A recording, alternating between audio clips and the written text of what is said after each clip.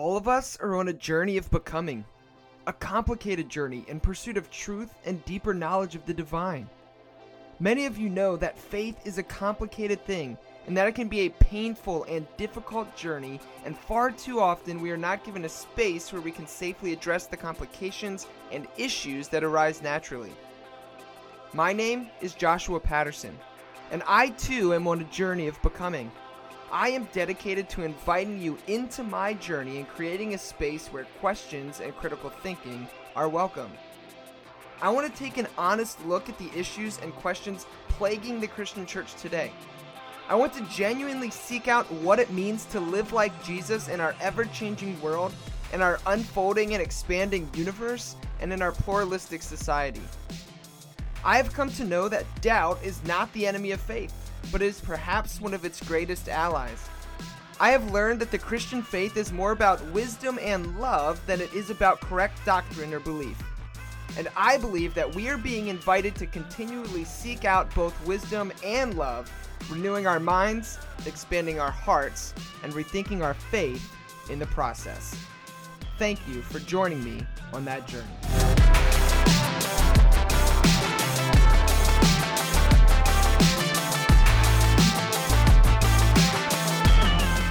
All right, welcome to another episode of the Rethinking Faith podcast. As always, I'm your host, Josh Patterson, and with me today, I actually have two additional guests.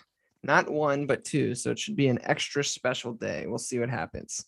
With me today, actually, listeners, if you have been with us for a long time, one of the voices may sound familiar. They have been here before. And then my other guest is brand new to the show. But within a couple seconds here, they won't be new anymore. They will be a veteran of the Rethinking Faith podcast. So with me today is returning guest Chad and our new friend Steve. Chad and Steve, how's it going, guys? Real good. Hey, man. Good to be back. Yeah, welcome back. Welcome back. It's been a while. How long has it been? Oh, man, probably 2 years. I think. Yeah. I lived in Florida at the time, right? Oh, it's probably like 2.5 years ago then. Oh, goodness. That's crazy. Oh, sorry. Forgive my doorbell.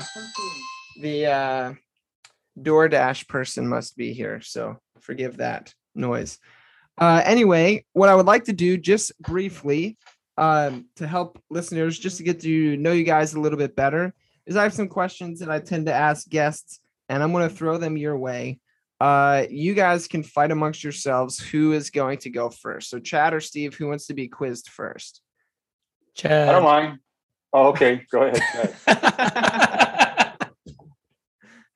All right. Who's going to go first? Chad. All right. So we'll go Chad first. All right. So Chad, for starters, just tell me, or actually tell our listeners a little bit about who you are and what you do. Just give us some context. My name is Chad, and I live in West Palm Beach, Florida. I currently work as a handyman / mover locally. I've been Christian my entire life, 45 years old. I guess that's about it. And there you go. Perfect. All right. Well, Chad, do you have a favorite ice hockey team? I do. Florida Panthers, but don't ask me to name anyone on there because I would have no clue. Fair enough. All right. Fair enough. And then finally, what do you feel is perhaps the most important aspect of your faith that you had to rethink? The most important aspect of my faith is probably that God is bigger than the Bible. That's nice. my biggest, most recent maybe thing that I've had to rethink, that God and God's love are bigger than what any man or woman can capture in writing and put in a book. Nice. I dig it. Right on, man. All right. Well, I wish you the best of luck in continuing down that path. That's a fun journey to go on. Thanks, man. I like it. Good deal. All right. Well, now that we've spent some time with our returning guest, let's welcome Steve into the conversation. Steve, thanks for your patience, man. But could you just also do the same thing that Chad did? Just tell our listeners a little bit about who you are and what kind of things you find yourself doing. Sure thing. So, yeah, I'm Steve, and I live in Florida, where I met Chad many years ago, and I guess that's why I'm here on the podcast right now. And I am a longtime advertising marketing guy in my career. I owned an advertising agency for a very long time, which I sold in March of 2020. And now I'm supposed to be retired, but I'm not doing a very good job of retirement. I'm doing a lot of consulting and a lot of volunteering with a couple of business organizations. And I have a wife and a couple kids who are grown, and I tend to play a lot of chess and guitar when I'm not working, which is rare. So that's who I am. Right on. Well, thank you. Do you, by any chance, have a favorite ice hockey team? Yeah, well, living in Florida, I have to go with the Florida Panthers, just as Chad did. But again, I'm sorry to say I'm a disgrace to the ice hockey world, because I have been to a few games. So it's fun to go to the games, but I really don't follow it or know the players. Yeah, no worries, man. I do feel outnumbered though. Here, I have 2 Florida Panther fans to my one Washington Capitals fan. Although when I lived in South Florida, the Florida Panthers were the second team I followed. You know, I would go to their games and I enjoyed cheering them on. But if the Caps came to town, then, you know, all of that was out the window. But if the Caps weren't playing them, then I would cheer for the Panthers all the way. So, yeah, okay. And finally, I'll level the more serious question your way that I asked Chad, and that is, what do you feel is perhaps the most important aspect of your faith that you had to rethink? Yeah, Josh. So I'm a listener of your podcast, so I knew that question was coming. So I'll jump right in. And I think the biggest part of my faith that I had to rethink is that I don't know very much. And well, I'm a bit older than you guys. So I've been in this game for, 45, 47 years or something. And there was a time when I thought I pretty much had it figured out. And I've had to come to the conclusion that I don't really know a whole lot. And even bigger than that is the conclusion that nobody knows a whole lot. And that's the tough one, is that, the experts can't agree. And the guy who has all the answers is followed right behind with somebody else who has all the answers that disagree with his answers. So, yeah, that's the biggest thing I've had to rethink.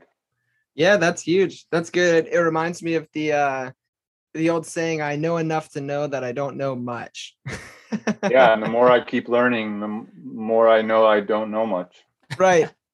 Yeah, but I think what's funny though is because that, I mean, and this is a total sidebar conversation, but that kind of, for me at least, draws out the idea of what we call wisdom, because there's knowledge and there's wisdom.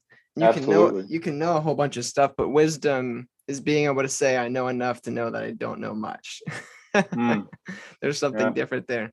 Cool. Awesome. Well, thank you guys both for entertaining my silly questions and also for giving really honest answers to the more serious one. Like I've said before, asking questions about our faith and the things that we've had to rethink can be difficult to talk about, just because it is such like a personal thing, but also there's a lot of baggage and trauma that can come with that. So thank you guys. But today, what I wanted to talk about, actually, this came up as Chad's idea, but there's a film that was put out recently on Netflix called Pray Away.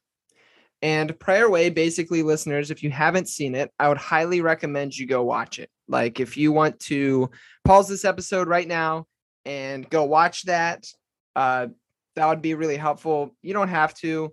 It might just give you a little bit of context and help you follow along a little bit better. But Pray Away basically is a movie about what was called gay, and I mean, it still exists, but gay conversion therapy. And specifically, it follows the story of a few different people, and this really big ministry called Exodus, and almost the rise and fall. Forgive the the language, because I know rise and fall of Mars Hill is popular right now, but the rise and fall of these kind of things. And so basically, Chad wanted to have this conversation. So Chad, do you want me to keep framing it, or do you want to kind of talk about why you wanted to specifically have this conversation with Steve and I? I guess the thought process for me was when I watched this documentary on Netflix that it kind of hit me hard and took me to a place that I kind of pushed away and had forgotten. And it's funny because Josh, I've known you for a few years. You know me now, and Steve I've known for 25 years or more, and he knew me then. And to give context to that is I was a military brat growing up in the 80s, and in the late 80s, early 90s, I realized I was also a gay kid in the closet trying to navigate through the world called church. So I thought it could be an interesting conversation to talk about some of the journey that I've been on along with the two of you, because you have a perspective that could be different from different eras of my life. Sweet. Yeah, well, right on. Oh, I appreciate you thinking of myself and also Steve. It was a cool idea, and I was readily excited to have the conversation. So should be good.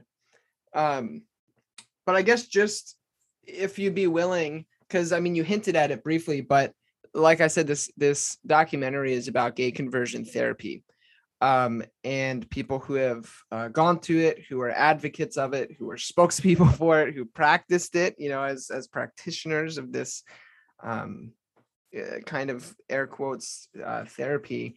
But Chad, you have like actual personal experience with this, right? Can you just share with us a little bit what that was like your experience with gay conversion therapy? Yeah, like I said, I grew up in the church, and I did everything I could to be holy, to do the right thing, and to be what the church wanted me to be. And the message I was hearing from the church was that any references scripturally about homosexuality, there's like 7 references. It would say very hurtful, harmful things, used language like abomination and things like that. And as I was growing up, I internalized those statements, and it really, really messed me up. And that carried over with me through high school and into college and even past college. And I was in my late 20s when I decided that I needed to rip homosexuality out of my life because it was just ruining everything. So I decided to go to a conversion camp, I guess, called Love in Action in Memphis, Tennessee. And I checked myself in, and I started the process in that setting. And I learned before long that even in that especially, I guess, for me in that setting, I realized I'm gay, and there's no amount of conversation that I could have with anybody that can change that. And for me to get healthy, I actually needed to start accepting that and seeing how God loved me as a gay man, and through all of that. So then I left I left that therapy stuff and started a journey of embracing the man that God made me, and learning to love the gay man that God made me. And now that it's 15 years later, I'm still on that journey. And then when I saw this documentary, Pray Away, it brought me back because I saw some of the people that I've had conversations with in real life on that film. And I can remember the language and the things that were said. And I can remember the the emotions I felt when I saw some of the scenes portrayed. And it was when I finished this documentary, I sat just for maybe a good hour just thinking and processing and realizing that that this is still a tough topic in the church setting. That it's not something that everyone has gotten through. It's still a work in progress, I guess. Yeah, for sure. And I remember too, like when I first stumbled upon the documentary, I watched it, and then my immediate thing was like, oh, I want to tell Chad to watch this. But then I was like, hey, watch this movie, but it's also going to mess you up. Yeah, and it did mess me up. So I guess I'm a bad friend is what I'm trying to say. No, you're a good friend. but out of that, this conversation was born. So thanks for sharing just a little bit of context so people know where you're coming from. I guess what I want to do now is just kind of open up the floor in general to just at least first discuss maybe immediate thoughts or reactions to the film as a whole. And that's an open question for anybody here.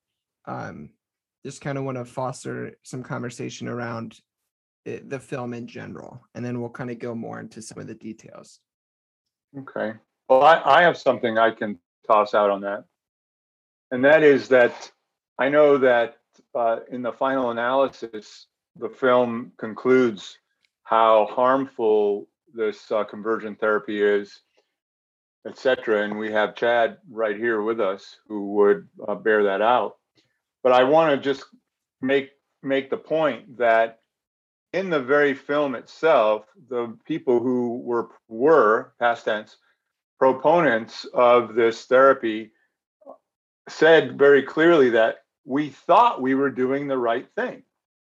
And so, now they look back and they say, wow, we hurt so many people. And I mean, one guy even said he had blood on his hands. But I think it hit me, and I Josh, you said you're going to get into some details later. But Chad, when he said that, it messed him up. I don't know if I should get into this now, but I'll say it. What messed me up was that I probably would have been one of those guys who would have suggested that Chad go there. Chad was totally in the closet when I knew him. And he was youth counselor and worship leader, my kids, and I love Chad since the day I met him.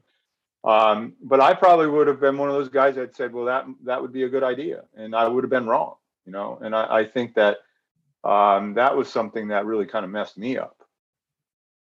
Well, Steve, I was in the closet and I'm still gay, and I would have been the one saying that I should go there too.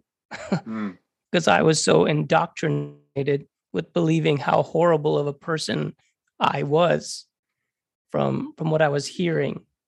So I would have been right there with you, very loudly saying, yes, go fix yourself. And I was doing everything I could to do that. And then when you left and you sat at my dinner table and wept, it was a totally different conversation. Yeah, it was. Yeah.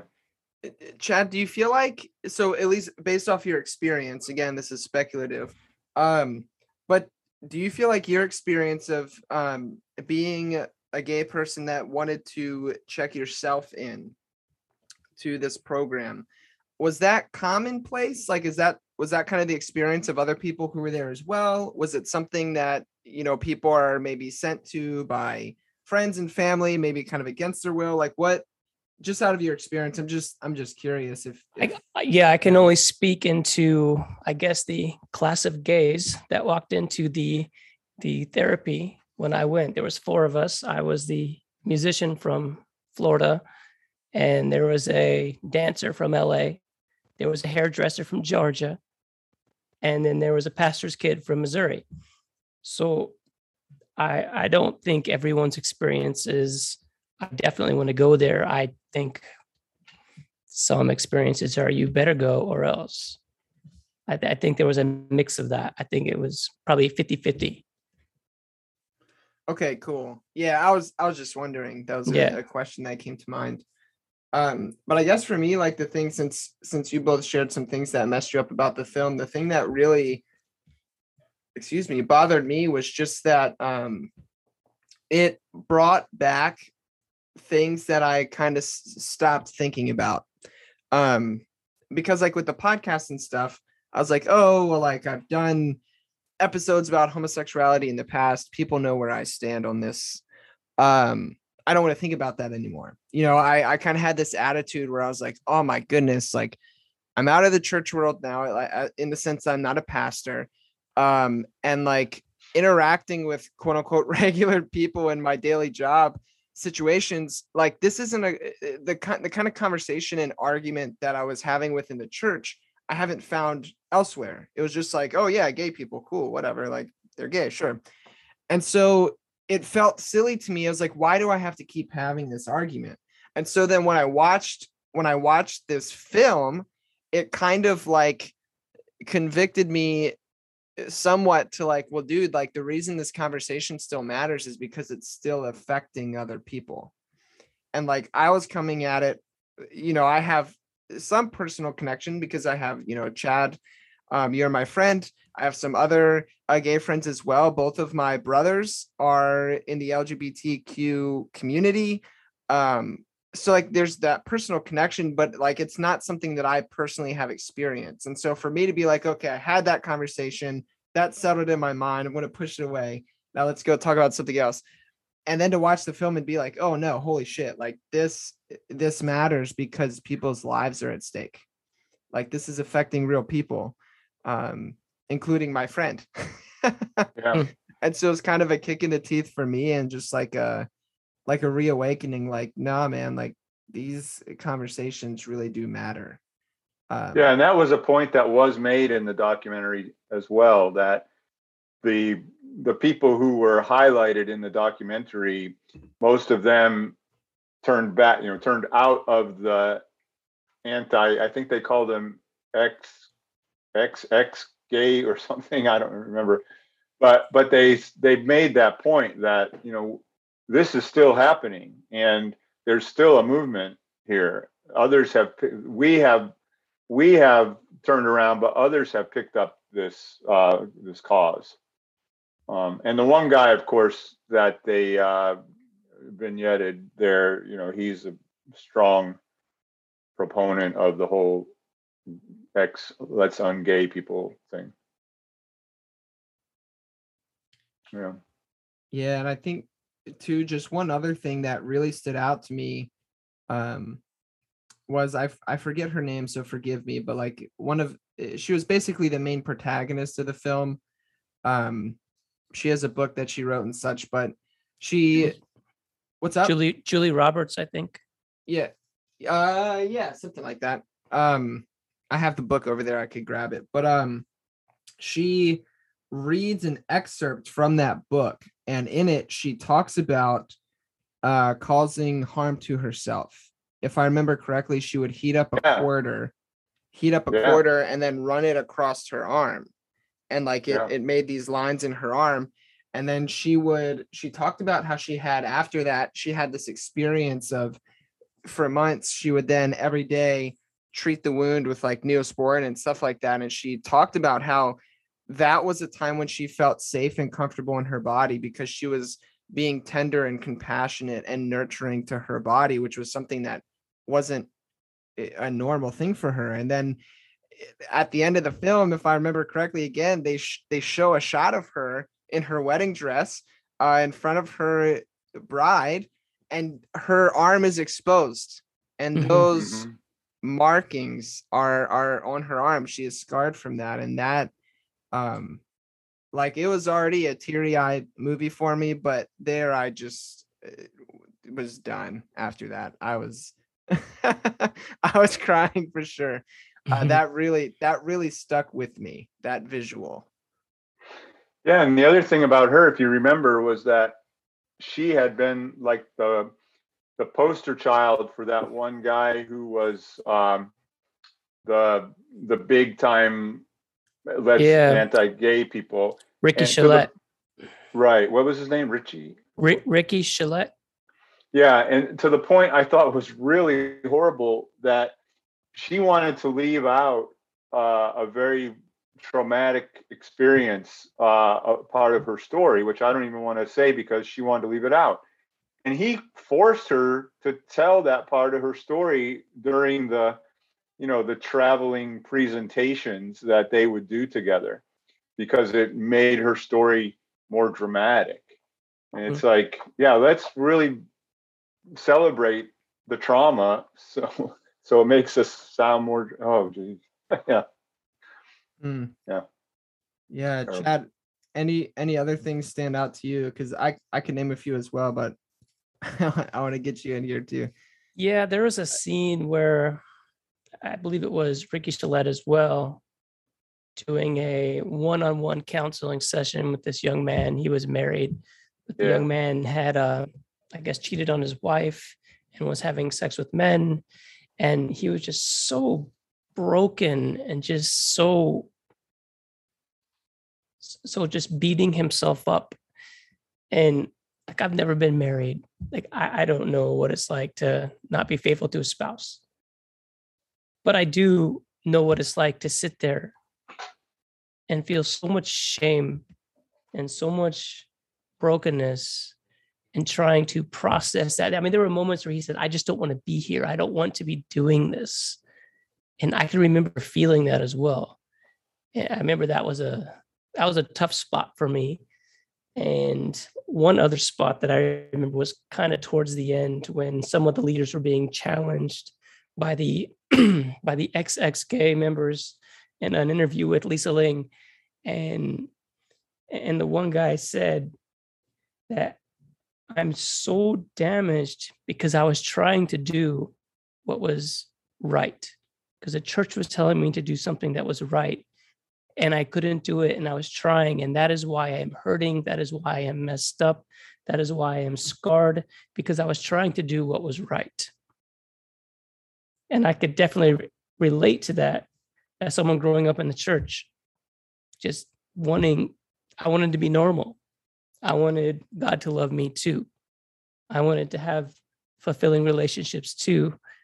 I wanted, and I tried everything. I would go to libraries and read books. I would go to seminars and listen to people speak. I would pray to God, God, please, please, please take this gay stuff away from me, because I want to be normal. I want to be righteous. I want to be holy. I want to be like everyone else that I see. But I could never, ever measure up. And it really damaged me a lot. And there was a lot of healing that I needed to get through. And I couldn't get into that until later. Yeah, so for you, what was the turning point? Because I remember, well, so earlier you were talking about how you yourself checked yourself in, but then also you're talking about how once you were there, it kind of had the opposite effect. It actually solidified to yourself, like, no, this is who I am. And you wanted to leave that place. And I remember you and I were working in the church when we worked together. We were working, I don't know, doing something, painting something, building something. And I put on the song Be My Escape. Hopefully this isn't, I don't think this is too personal, but like, it's a Relient K song. And I was like, yeah, I love this song. And you're like, yeah, like this was like my jam during my time in the program. And it's like, where do you remember, like, what was the turning point for you? What shifted that you went from like, I want to be in this program to like, I want to get out of here?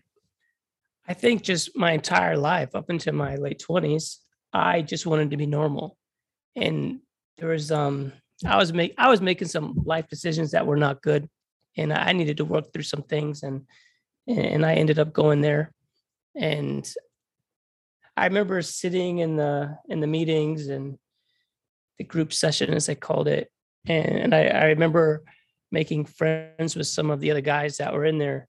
And it was the first time in my life I felt comfortable being around other gay people.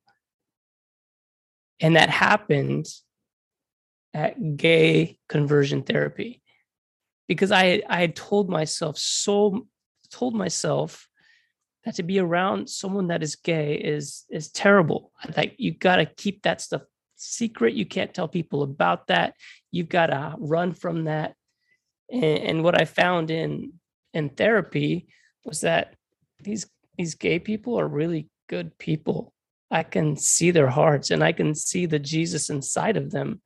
And it's kind of messed up that we're trying to take this thing that God created as part of us and try to kill it. And it was in those meetings that I started getting more comfortable with homosexuality and being gay. Yeah, right on. Well, like, I'm chuckling because it seems so ironic to me that like the therapy that was supposed to change you, so to speak, it had the exact opposite effect. And perhaps I think that was the start of it, but then there was just Yeah. some other things in life that, I mean, as you get older, you should learn some things, and I think I've learned some things in my faith journey, in the road I've traveled. Mhm. And I mean, I could even say in my after all that, after the therapy at Love in Action, I came back and I was just trying to refigure out life, and I eventually landed in a Methodist church, and the Methodist church is a little bit more affirming and open about members of the LGBTQ plus community. And there was some healing that happened for me there. And I know that recently there was a big vote in the Methodist church, and it didn't go the way that maybe people wanted that were part of the LGBTQ plus community. But there's a lot of love there in the Methodist church that I can testify to, for sure. And it was so funny, like when the vote went in a way that didn't support clergy in the Methodist church, if they were LGBTQ plus affirming, or they wanted to perform weddings, or if they were gay themselves. I remember that. I remember so many of my friends that were straight came up to me and they said they're so heartbroken over this. And I can remember thinking, wow, you just got a taste of my whole life. You got one taste, one day of what it feels like to walk into a church as someone from the LGBTQ plus community. Your hopes were so high and they got crushed. And that's kind of what it is walking into church a lot of times. Even now, even in the church I'm in right now, like I play in the band. I had to sign papers that says I won't do gay stuff, whatever that means. And so I signed the papers because I didn't think I was being very gay at that moment. But I wouldn't direct people to this podcast to hear me because I might get kicked out of the band, or who knows? Maybe that wouldn't bother me so much. I don't know. It probably wouldn't. I have a question I'd like to ask Chad from the documentary. Is that okay? Of course. Absolutely. I know you're the host. But, yeah, well, this is a three-way conversation, less of an interview, more of a conversation. So feel free. Okay, thanks. Chad, there was a part of that documentary that I'm not going to tell you the effect it had on me. I wonder what the effect it was that it had on you. But it's where they showed this big camp meeting of a bunch of people who were trying to become ungay, right? And the women, they took them and like did all this kind of makeup with them, and the guys, they took them and had them play football. And then there was also the part about Julie Rogers where her mother wouldn't let her play softball because she thought, well, no, I chuckled, so that I showed you my hand a little bit there. But what was your feeling like? Okay, we want you to be girls, so do makeup, and we want you to be guys, so play football.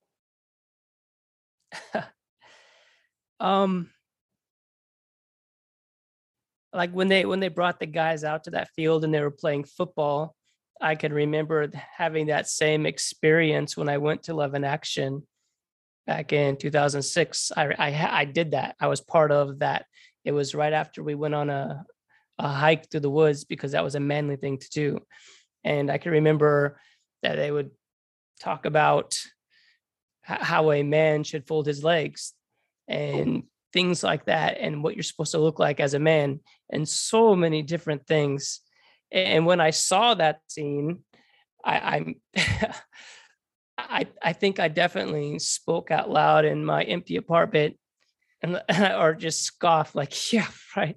I just rolled my eyes like, get it, come on, come on, stop it.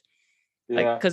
because I think, and I think the church is guilty of thinking that homosexuality is a behavior. Hmm. And it's not. It's not a behavior.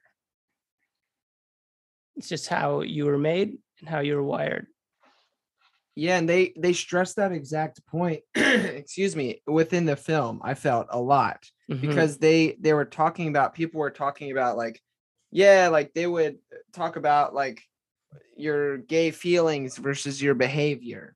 And even one of the guys who was this like the figurehead, right? Like he was like a quote unquote ex-gay man, and his wife that he married was a former lesbian, and then they were married and they were doing all this stuff together.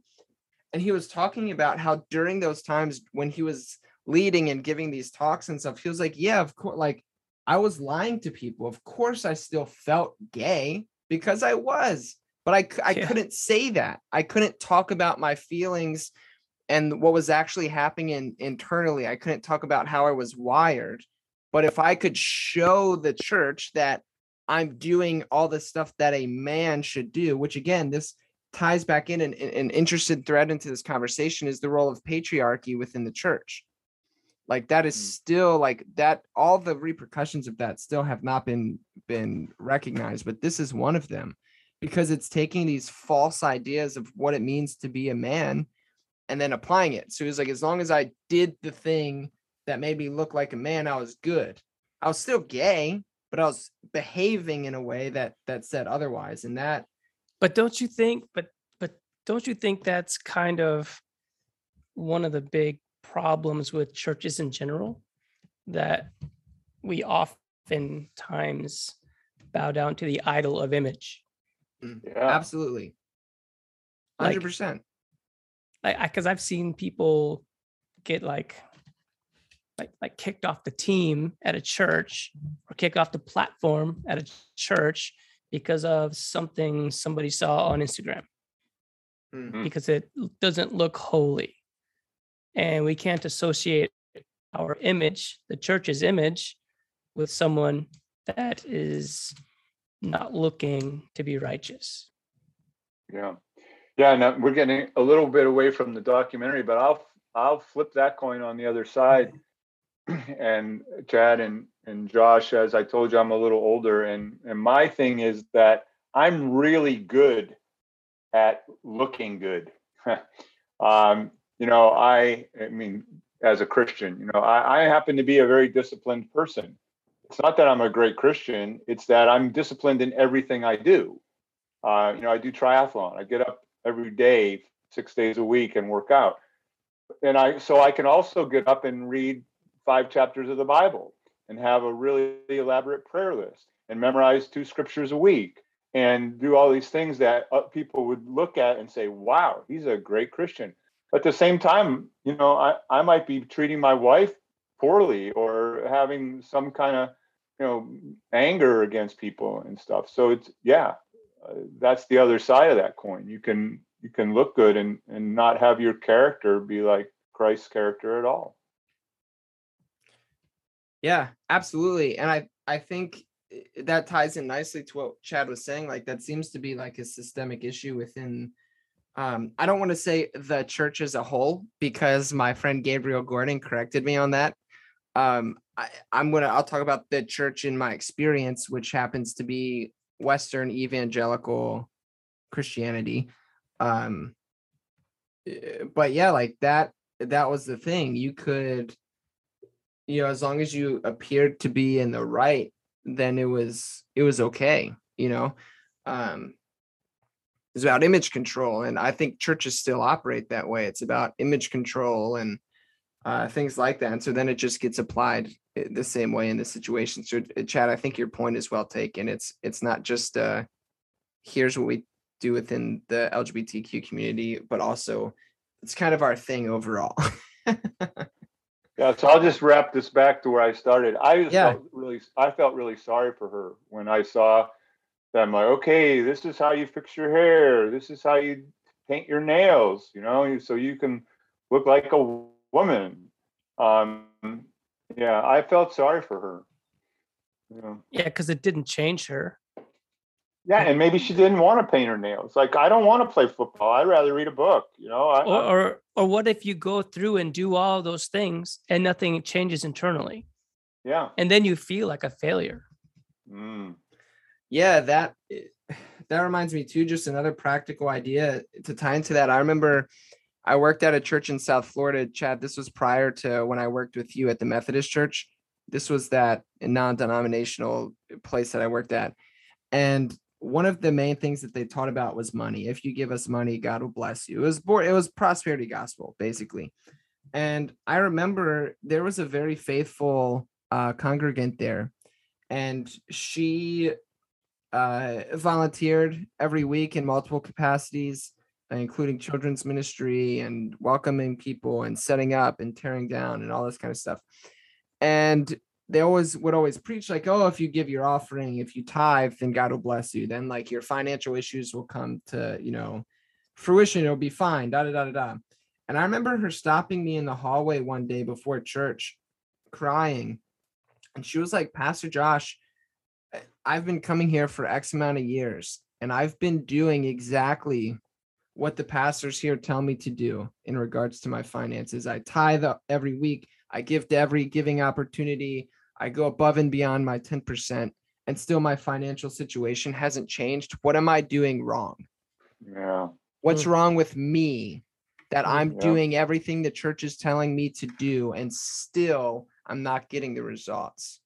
And so it seems to be a common symptom applied in different areas. I mean, it's very common, because it's that whole thing. Come just as you are to church, and we will teach you to be exactly like us. Mm-hmm. Yeah. Yeah.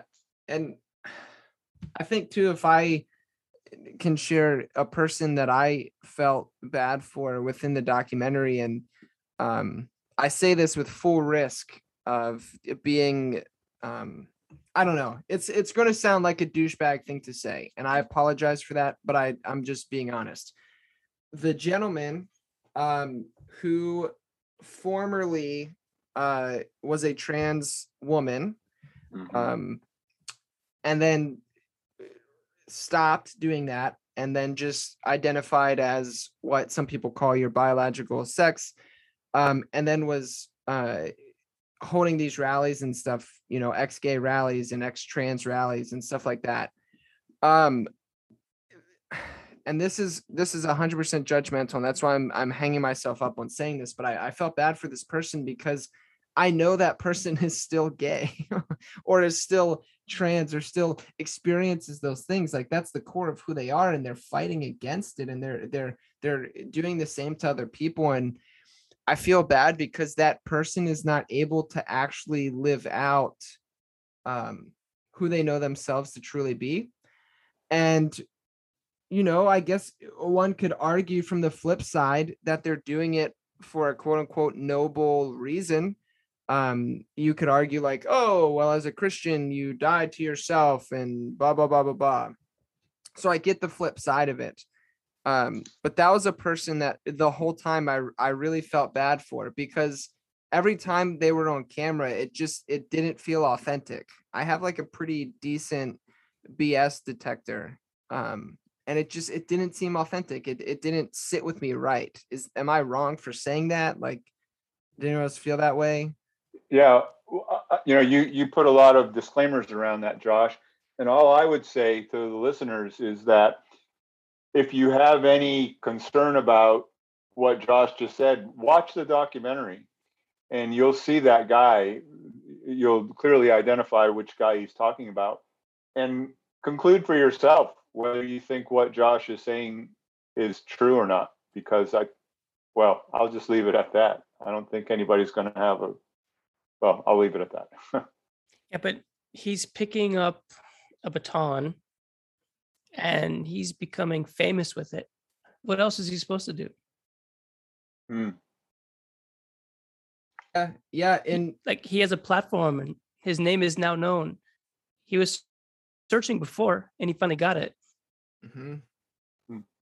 Yeah, that's a good point. So now he's becoming famous and known. He's finding the acceptance, the inclusion, the everything that he was looking for and trying by to by the church. Yeah, but it's a false acceptance and inclusion, because again, it's not as you are, but as we want you to be kind of vibe. That's a good point, Chad. I didn't think about that.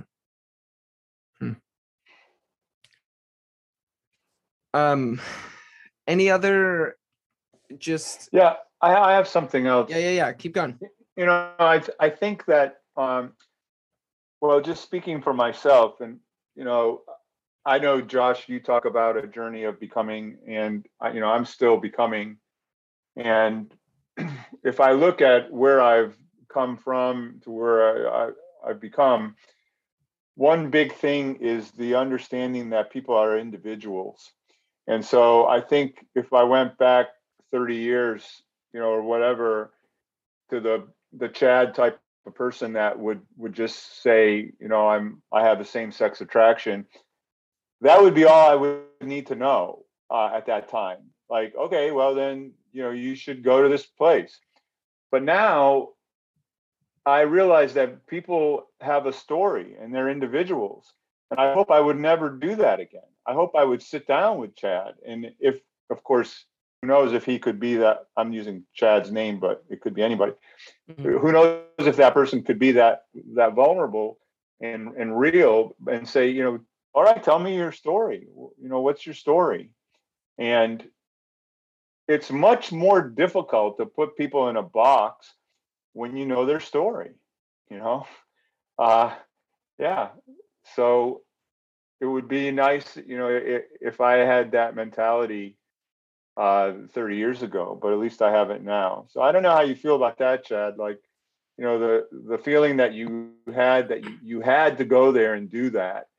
Maybe if somebody could have listened to your story, it might have made a difference.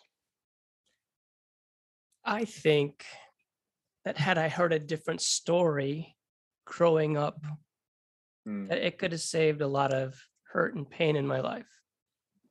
That I would have been a more healthy and a more whole person.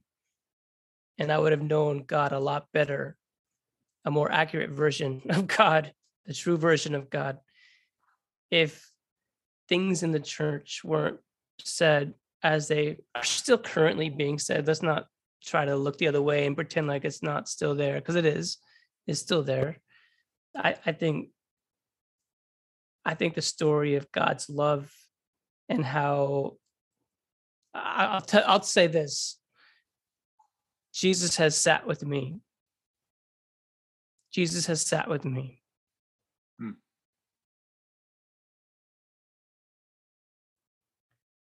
Yeah, I think you're touching on a really important aspect of this kind of conversation, and it's that of treating people as people. As Christians, we make this radical claim that human beings are made in the image of God, but then we're also very quick to forget that, because we have our ideas, our concepts, our doctrines, our dogmas, our statements of faith, or whatever. And then there are these abstractions. There are ideas that exist out here, and that's all they are. They're purely abstractions. They're not reality as it is, because reality can't be abstracted. As soon as you start breaking down reality, or the whole of this experience, it becomes abstract, and it's no longer actual reality. And so once you forget that and you start just holding ideas above people, then you're done. And I think Jesus demonstrated the opposite of that. I think Jesus very clearly sought after people and relationship with people above and beyond ideas. The ideas Absolutely. and things like that didn't matter. It was the Yeah. experience of this person. Yes. And I think the church could learn a lot from that still, because far too often ideas matter more than the actual experience of a person. And Yeah, I mean, it's easy to hate an idea. Yeah. But when you have a person in front of you who you know and get to know, it's much deeper. Yeah. Yeah. Because ideas can become a rallying cry, and you can use that as a emotional motivator. And there's a lot of I've seen a lot of experiences like with church where for example, I'm trying to think of an example off the top of my head. Like recently I was at church and I hear the pastor say very loudly and charismatically, as long as people are going to hell, we're going to keep our doors open. And I'm sitting there thinking, when did gathering together become part? When did gathering together become part of anything to do with hell? Yeah. Why aren't we gathering together and loving God and loving each other, and let that be enough? And I see these altar calls and raise your hand for this or raise your hand for that. And as someone who is in a privileged spot, I go up and I play the keyboard, and I'm part of this, I don't know, charade. I don't even know what to call it anymore. I'm sitting there playing some pads, and the pastor's preaching, and the pastor says, raise your hand for this or raise your hand for that. And nobody raises their hand, but there's someone staged in the back room. They start clapping. So everyone thinks that someone raised their hand. And like there's a big emotional moment, and the lights change and there's smoke going. And I'm thinking, what am I a part of? What is this? Like, why are we gathering? It's not to get on a soapbox. Is it about an idea, or is it to have an actual encounter with God, with each other? So I'm getting in a little bit into my heart right now, and I apologize for that. But if I'm honest, I'm a little frustrated with just thing that we know as churches, that I know as churches. I'm struggling. Yeah, dude, don't ever apologize for getting into heart. That is the very thing that pushed me out of being a pastor, because I apologized for doing just that, because I was good and I was content when I had my ideas. I could articulate all the right ideas. I didn't believe half of them because I had my own crisis going on, but I could articulate the ideas. But my experience didn't align with the ideas that I was told I had to articulate. And it's the same with this conversation. People say this stuff about the LGBTQ community, and it's this and it's that, and then my experience in life doesn't match what I've been told. The ideas are bullshit. The experience has to matter. So never apologize for going into heart, because that's experience is what you have. Experience is this is being present to the moment, and those things matter greatly. So like I'd much rather have, and I'm stealing this from Rob Bell, but I'd much rather have a conversation, three hearts speaking to one another, than three brains posturing and throwing out ideas. Yeah. And so Yeah, I'm with you. Hey, can I toss a curveball into this conversation? Always. And it's just curveball for curveball's sake, okay? So I have this phrase I use: don't hear what I'm not saying. So don't hear what I'm not saying.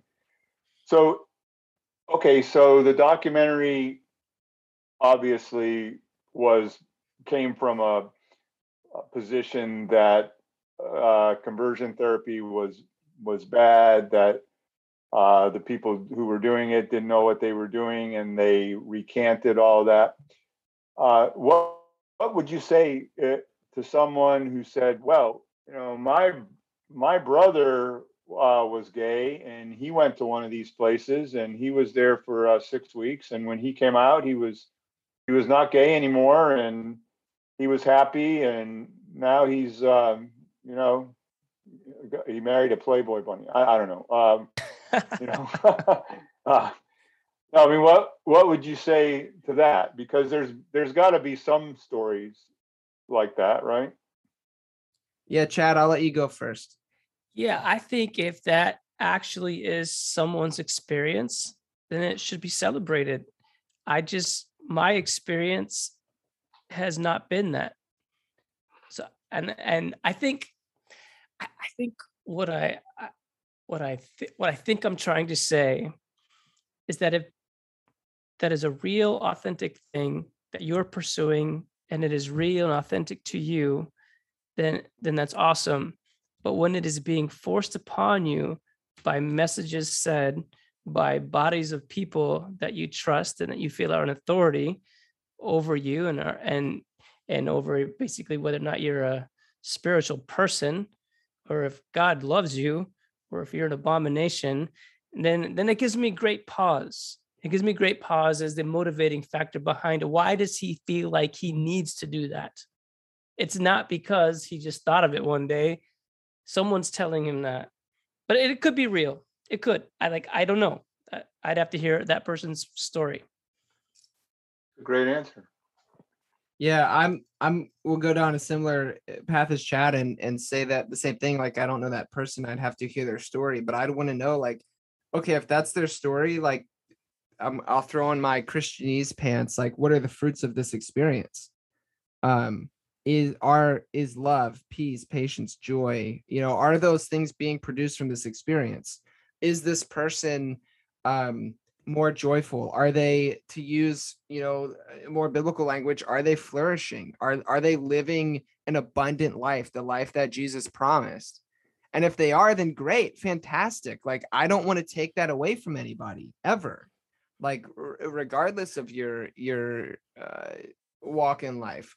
But if that's not the case, and this person is coming out and they're saying, hooray, I'm not gay anymore, but really internally they're struggling, and it's the opposite of the fruits of the Spirit, and instead there's inner darkness and turmoil and depression and angst and anxiety and fear and anger, then I don't want that for anybody. Zero people I want to have that experience.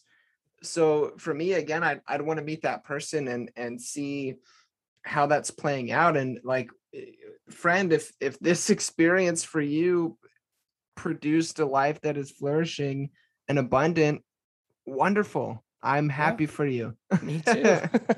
So but if it's not, then I'd encourage otherwise. But that's just my thoughts as well. Yeah. What do you think, Steve? No, I love what you guys said. Yeah. That's great. That's great. Yeah, I just wanted to throw out the possibility that somebody is going to say, well, there's some good that came out of this. Mm-hmm. Oh, for sure. I mean, I remember, so I went to Messiah College, which is now Messiah University, and we had to go to chapel. Like, we were forced to go, and then like if you didn't go, then you would get like fined, and like if you were late, they would lock the doors so you couldn't get in. Talk about grace, right? So we had a chapel speaker who had written a book, and basically he was one of these people who like he didn't deny, he went through gay conversion therapy and all this kind of stuff, and he had negative things to say about it, but his position was a little bit more nuanced. He basically decided that like, oh, I'm a gay male, that's who I am, I can't change that, da da da da da. However, for me, like, my theological conviction is such that I'm not going to act on these things. And he talked, so it was interesting to hear his perspective.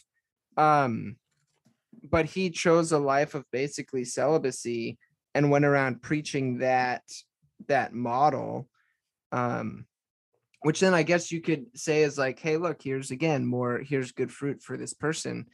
But again, if that was preached to somebody and then it didn't bring about those things, then I would say it's null and void.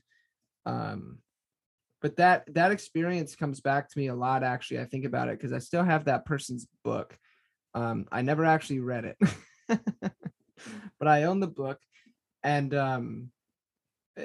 I don't know. It just comes back to me because it reminds me of a point in my life where I was still within, and not to shame anybody who's in this camp. Like if you hold this theological conviction, then I can at least respect that. But I was of the theological conviction that like being gay in and of itself isn't the issue, but it was like the acting on it thing, what we talked about earlier. And so like that was basically this guy's message. And like I remember like trying to tell my brother about that, and he was basically just like, this, listeners, I'm giving Steve and Chad a finger that means something, that I'm trying to be respectful and not use that word because of my company. But like that still comes up for me, and like that bothers me. I'm not in that place any longer. But I don't know. I've been rambling for a minute, but I'm reminded of that guy often. So I don't know. What do you think about someone like that, Chad? That's like a whole nother interesting. Yeah, that's stuff that I've heard my whole life, and honestly, I think it's damaging still, and especially now in this world where with young people that are allowed to that are celebrated for who they are, for being who they are, their authentic self. I think hearing stuff like that is it messes with your psyche, it messes with your head, it messes with, and then you start doing self-talk and you start talking yourself into a state. So I think we got to be very careful in saying one person is worthy of this and one person is worthy of that. And I think heterosexual or homosexual has nothing to do with worthiness. Zero of anything. Yeah, I'm with you on that. And again, it just reminds me of like the fact that I myself still struggle with like having this conversation from an intellectual perspective because it's not my daily experience. You know, I don't know. Okay, so I recently had a conversation with a family member that I had not seen since before COVID started, and this was just last Saturday, just last weekend.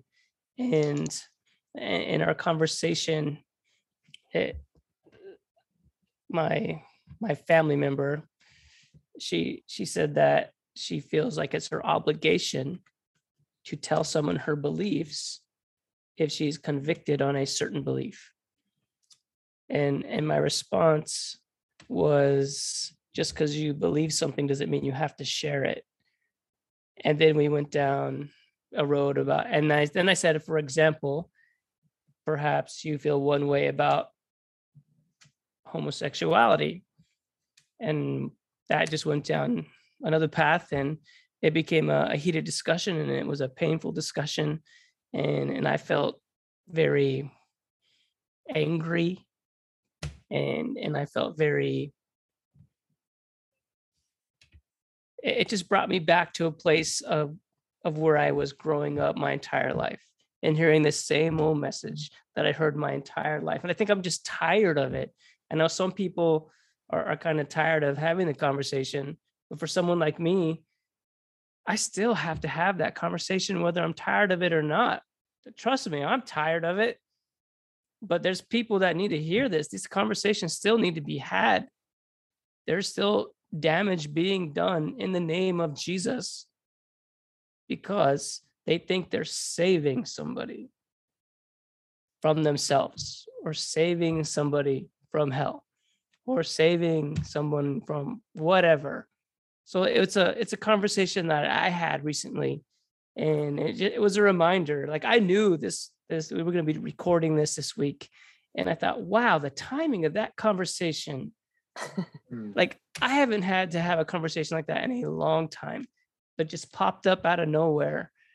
And it was, and it hurt, because I feel like some of the life choices, the decisions I've made in my life, and some of the things that I wish I could go back and redo in my life, and are a result of me being so damaged by a message I was hearing from a place I should trust. Mm-hmm. And I was hearing the opposite of what I needed to hear. And that was that God loved me, that God made me exactly the way I am, and that I should celebrate any kind of relationship that is filled with the fruits of the spirits, the love, the joy, the peace, the patience, kindness, goodness, faithfulness, gentleness, self-control, all of those things. Nothing could be said against that. So if you're in a relationship that has all those things, it is of God, and God is happy. God is smiling at you, and it represents the heart of God. Yeah. So with that in mind, Chad, I want to ask you a question. Because earlier, not earlier as in this podcast, but earlier in conversation, you said something to me that that still really stood out to me, because it's literally the opposite of my experience. You talked about how you feel accepted by God, but not the church. Mm-hmm.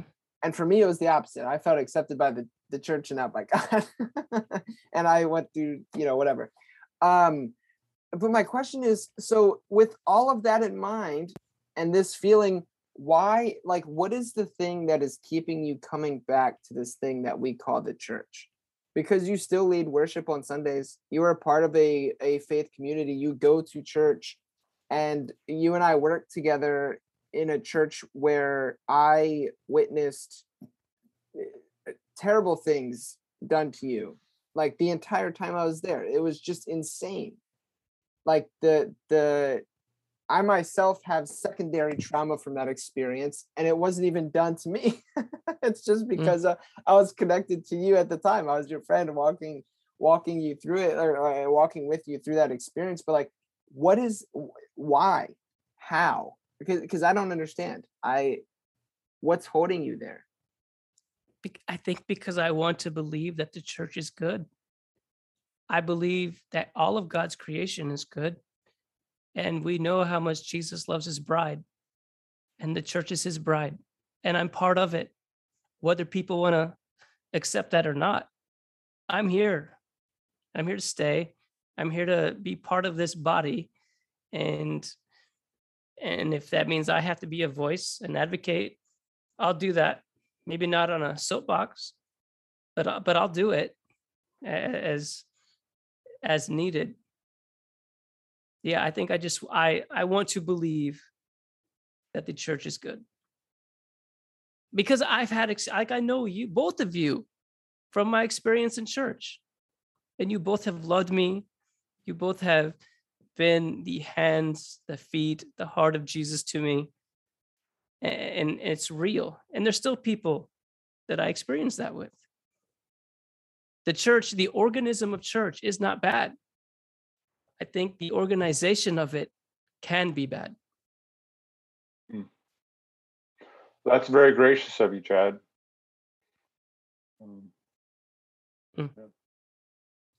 Yeah, I think you hit the nail on the head. Because for me, I haven't been in a church since March of this year, which is, what is it now? September 23rd. So it's been a little bit. And I don't miss it, but I still feel like I'm a part of the church proper, the body of Christ. And so are you, and so is Steve. And yeah, dude, I don't know. The grace that you express can only come from something greater than ourselves. Amen. So Amen. Yeah. So more time. Yeah, because all I want to do is just go throw glitter in their eyes. Yeah. Right, like that Bo Burnham joke where he was like, yeah, my father tells me that I act too gay on stage, And my response is, prove it. And he throws glitter at me. Oh, that's funny. Okay. Anyway, back back on task here. So we've talked a little bit about your relationship to church still. Do you think, like, so people within that were within the documentary, they talked about the impact that their experience within that world has had on them? Do you feel like you still experience implications of what you went through? Is that something that you've kind of moved beyond? Like, how does your experience within the world of gay conversion therapy sit with you today? I think gay conversion is very damaging, and we need to speak up against it. Like, even in the documentary, there was kind of like a business alignment with it, where the people doing ministry and in the camps would send people to these psychotherapists, and people were making money off of this thing. They were making money off of it. So I absolutely would say it is something that needs to be, that just needs to stop. It needs to stop. So I guess that's where I sit with it today, that it is not a good thing. It is not a godly thing. It is hurting people. It is damaging people. And the church should have no part of that. Yeah, I'm 100% with you there. And I guess the last thing I just want to throw out for conversation here is, so often growing up, I remember one of the things that my youth pastor would drill into our heads all the time was test the fruits of things. You know, whatever you're thinking about, or you have a question or whatever, just test the fruit of it. See what the fruit is. If it has good fruit, if it bears the fruits of the Spirit, then it's good. If it doesn't, then it's bad. And so I want to then take my youth pastor's advice and apply it to the way that the church has treated and responded to members of the LGBTQ community. And I want to ask the question, what are the fruits of the church's treatment of the LGBTQ community? Because I think that question matters. And also the cynical part of me wants to throw that question back into some people's faces and have them apply it into an area that they don't want to apply it to.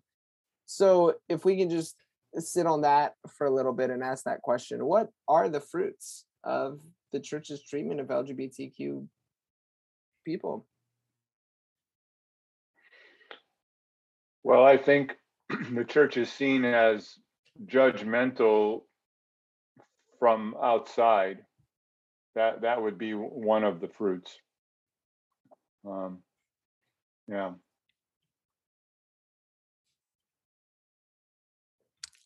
I would say look at your churches and here in America, and it seems as if a lot of churches are in decline. And if there is a church that is rapidly growing, it's probably, and I'm talking about numerically, it's probably because of church transplants. Some people just being fed up with their church. So I'm just going to go do some church hopping, and I'm going to ride that wave for a while until I get upset, and then I'm going to go somewhere else. So I guess the question is, how does the church, what are the fruits of the church? I guess a bigger question, or better question maybe, is what is the church? Is it this thing that meets on Sunday mornings? Or is it actually the people here that are just doing life every single day? Is it when you go to the beach, are those people there part of the church? They're loved by God. We all are. Maybe we're all part of the church. Maybe we're all the church. What's the fruit of that? I'll tell you one thing. I don't see a lot of LGBTQ plus communities beating down the doors of the church to get in. I'll tell you that. They don't need it. Yeah, Chad, I'm I'm with you, and just from my experience, like neither one of my brothers want anything to do with church. And we grew up in church. My little brother, my youngest brother, Justin, was baby Jesus. And my middle brother, Jordan, in 5th grade, so in the elementary school that I went to, all of my brothers, we all went to the same elementary school. And in 5th grade, they would do this thing called the Wax Museum, where as a 5th grader, you got to choose any famous person from history ever. And you would do a whole bunch of research about them and then write like a short little, like 1 page, which was a lot in 5th grade, 1 page speech, like introducing yourself as I'm so-and-so, and this is what I accomplished, and da-da-da-da-da. And Jordan, my middle brother, picked Jesus. In 5th grade, he was Jesus for the Wax Museum. And now neither one of those people want anything to do with the church. And when I was but they're two very loving people. Very much so. Like very much so. Yeah. Yeah, very much so. And but then also too, I look around and I know things like self-harm and suicide, which are both things that are touched upon in the documentary, also are the fruits of this. And I don't see a single point in the Bible where Jesus, you know, people's interaction with Jesus was, I'm going to go kill myself, except maybe Judas. But that I don't think that applies to this conversation, because that was a Judas thing. But I don't know. The fruits stink, and that was one of the things that really stood out to me. And just I messaged Steve here privately, Chad, so you couldn't see it because I'm sneaky like that on Zoom. And I told Steve that I wanted to throw a curveball out for Steve and I to answer. And Steve was gracious enough to say, well, okay, I guess. And so I just think, because again, this idea of experience keeps coming back to me. And I know that can be a bad word depending on the circles that you swim in. However, your experience is your experience. You can't deny it. It's just the nature of reality. Everything you interact with is filtered through your experience, whether you want to admit it or not. When you read a newspaper, when you read a book, when you read the Bible, when you watch a TV show, all of it is filtered through your experience. So experience matters deeply and greatly, and it impacts literally everything that we do. And I am willing to say, and I think Steve would agree with me, that the relationship that I personally have had with you, Chad, that experience has deeply changed and shifted things in my own life and in my own heart that would not be the same today if I didn't have those experiences. And so Yeah. we've been, I don't know. I wanted to ask Steve and myself, like, Steve, if you'd be willing just to kind of share, what has your experience of being a friend with Chad Menti, how has that aided you or tied into this conversation at all? Yeah, that's a great question. And I mean, I'll agree with you that my relationship with Chad has affected some of my thinking. And that, as I was saying earlier, it's a lot easier to just have an opinion about a concept or an idea when it's not embodied in a person. And being much older than you guys, and being a Christian in the 60s and 70s and that time frame, it was never even a question, right? If somebody, homosexuality was just wrong, but there was no context to that. And later on in my life, when Chad, as I said, Chad was the youth counselor for my kids. Chad was the worship leader. Chad gave me a sandwich one night when I was hungry. Chad's been a friend for a long time, and I know him as a loving, sincere guy. so I can't put those thoughts I had 40 years ago onto him. So he's personified all the things that we've talked about, the fruit of the spirit, and it has nothing to do with who he's attracted to. So it kind of erased a lot of that for me.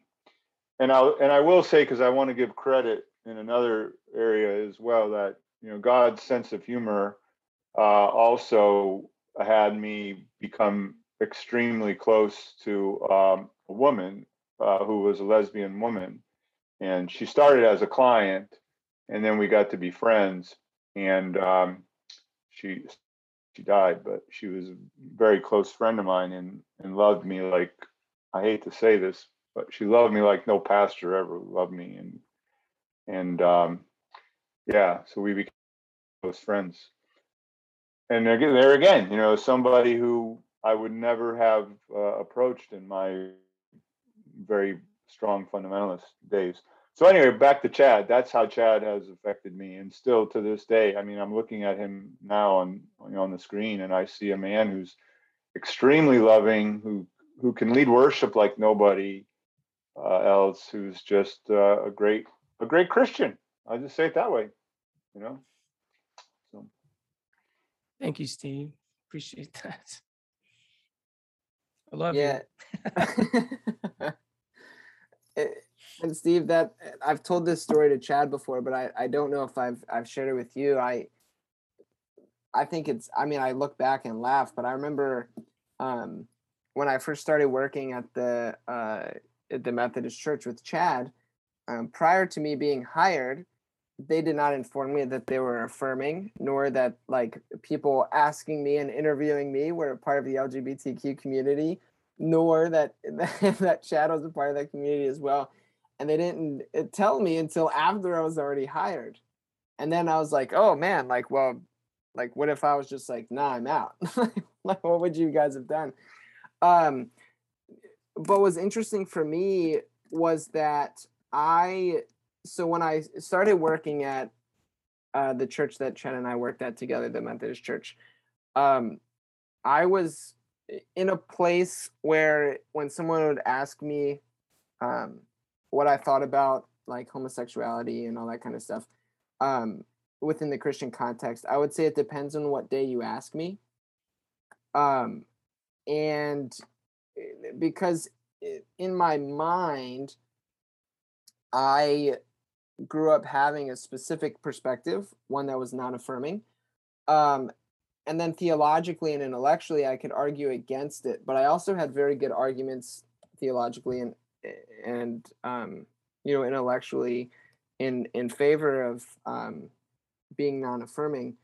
And what I experienced just by becoming friends with Chad, and then experiencing worship services that Chad led, something shifted, because like I was like, dude, I'd have to be crazy or insane to say that God is not working and moving in and through Chad and his worship leading and abilities. And I don't even like Christian music. I don't sing in church ever. But like I knew there was something different, and that experience started to shift and change me. And that was really the thing that kind of pushed me over the edge, so to speak, into the position that I'm at now, was just the experience and relationship that I had with Chad, and also just the undeniable I don't have good words to use because I'm in such a weird place spiritually, but the Christianese side of me wants to grab onto this idea that the Holy Spirit was so present and active and flowing and moving in and through those services. And I remember specifically one service that Chad kind of broke the rules, so to speak, and it didn't really follow the script. And it was easily the most powerful church service I'd ever been a part of. and again, like that, my experience, I don't know, it shifted and did something. And I mean, it pains me to say because they're my brothers, but like even when it was my brothers who were asking these questions, I still held on to my perspective. But something about Chad and my friendship with Chad broke me open to um, I don't want to say a new reality, but like to a different perspective. And so that's you know um, that's been very, I mean, priceless. So that was a long ramble. I apologize, but hopefully it made sense somewhat. Your words are very kind, Josh. I really appreciate them. It's awesome. Yeah, man. Much love. And you're wearing a cool shirt too. So sweet. Well, geez, I don't know. Now this is what happens when you don't script things out, which I've been working really hard not to do. You run into awkward moments. Can I say one Yeah, maybe please. final thought I had from the documentary? Yes, that's a good. As I was sitting there watching it, and I sat afterwards just processing what I just saw and relating it all to my real life experience. It the movie had less to do with an LGBTQ plus like agenda, or an affirming agenda or whatever kind of agenda, and I felt like it really put a spotlight on how the church loves people. Yeah. And I when I got done watching, I was like, man, are we the church loving people? And who is this next wave of people that we're not loving right? That's really profound, Chad, because if we go all the way back to the rethinking faith question, I mean, I have to admit that there are still many things about homosexuality and just everything else, that I can't say I understand. But I do understand that you are a man of God, and that the woman I knew I spoke about was a godly woman, and that I need to, and others, thousands of others, and I need to love you and know your story, and and let you love me. And so I don't have those other answers, but that answer I have, and I think that's what you hit on. Amen. Thank you, Steve. Yeah, it reminds me of a quote that's somewhat controversial. So forgive me, but I'll explain it. And the idea is this. There is no God, and Mary is his mother. And what the writer of that quote is getting at is that objectively, we can't 100% prove that God is real. However, experientially, Mary is his mother. And I think that can apply here to this conversation, if you see what I'm saying. People are going to keep arguing this point theologically, and objectively, you're never going to get to a theological place where it's yes, it's this, or no, it's not. But experientially, there's something there. There's something different. So I don't know. Yeah, I get it. Yeah. So I like that, Steve. Well, I don't think I have anything else to say about the film or anything like that. I mean, I highly suggest people watch it. I know I recommended it to my grandmother, and she watched it, and she's turned 80 years old, and she like didn't even know that was a thing. And she was like, "What? This is a real thing?" And it broke her. Like she was very upset by it. I mean, she has her own thoughts and opinions. But again, I don't know. So I would encourage people to go watch it again. It's called Pray Away. And then if you are, what's the word? An overachiever, you can also pick up Julie Rogers' book, Out Love, A Queer Christian's Survival Story, which I have right here. But I've still not been able to read it because the portions that she read in the documentary were so gut-wrenching that it made me want to buy her book, but I haven't actually been able to read it yet because entering that space is not fun. But perhaps I just need to suck it up and do it. So, friends, you can do that. Steve, Chad, any other closing things that you want to throw out there before we shut it down, so to speak?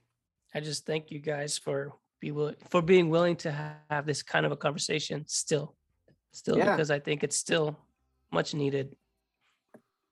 Thank you. Yeah, thank you. I wouldn't dare try to draw a conclusion to this. I think it's a conversation that has to be left in mid-sentence. Yeah, I'm with you. Or we could use that pithy little phrase, there is no God and Mary is his mother. There you go. And Josh, when you said that you were about to say something controversial, I thought, well, we've come to expect that from you, Josh. Nice. I appreciate it. Oh man, yeah. Well, we can talk about that off air. But at this point, listeners, thank you again so much for hanging out with us. Chad, Steve, thank you both for your time. Thank you for your openness, your honesty, your willingness to come on and have these difficult kind of conversations, and really put yourselves out there. And thank you for your willingness to not be ashamed to steep down into your heart and have a conversation from here, instead of just being three brains talking about ideas together.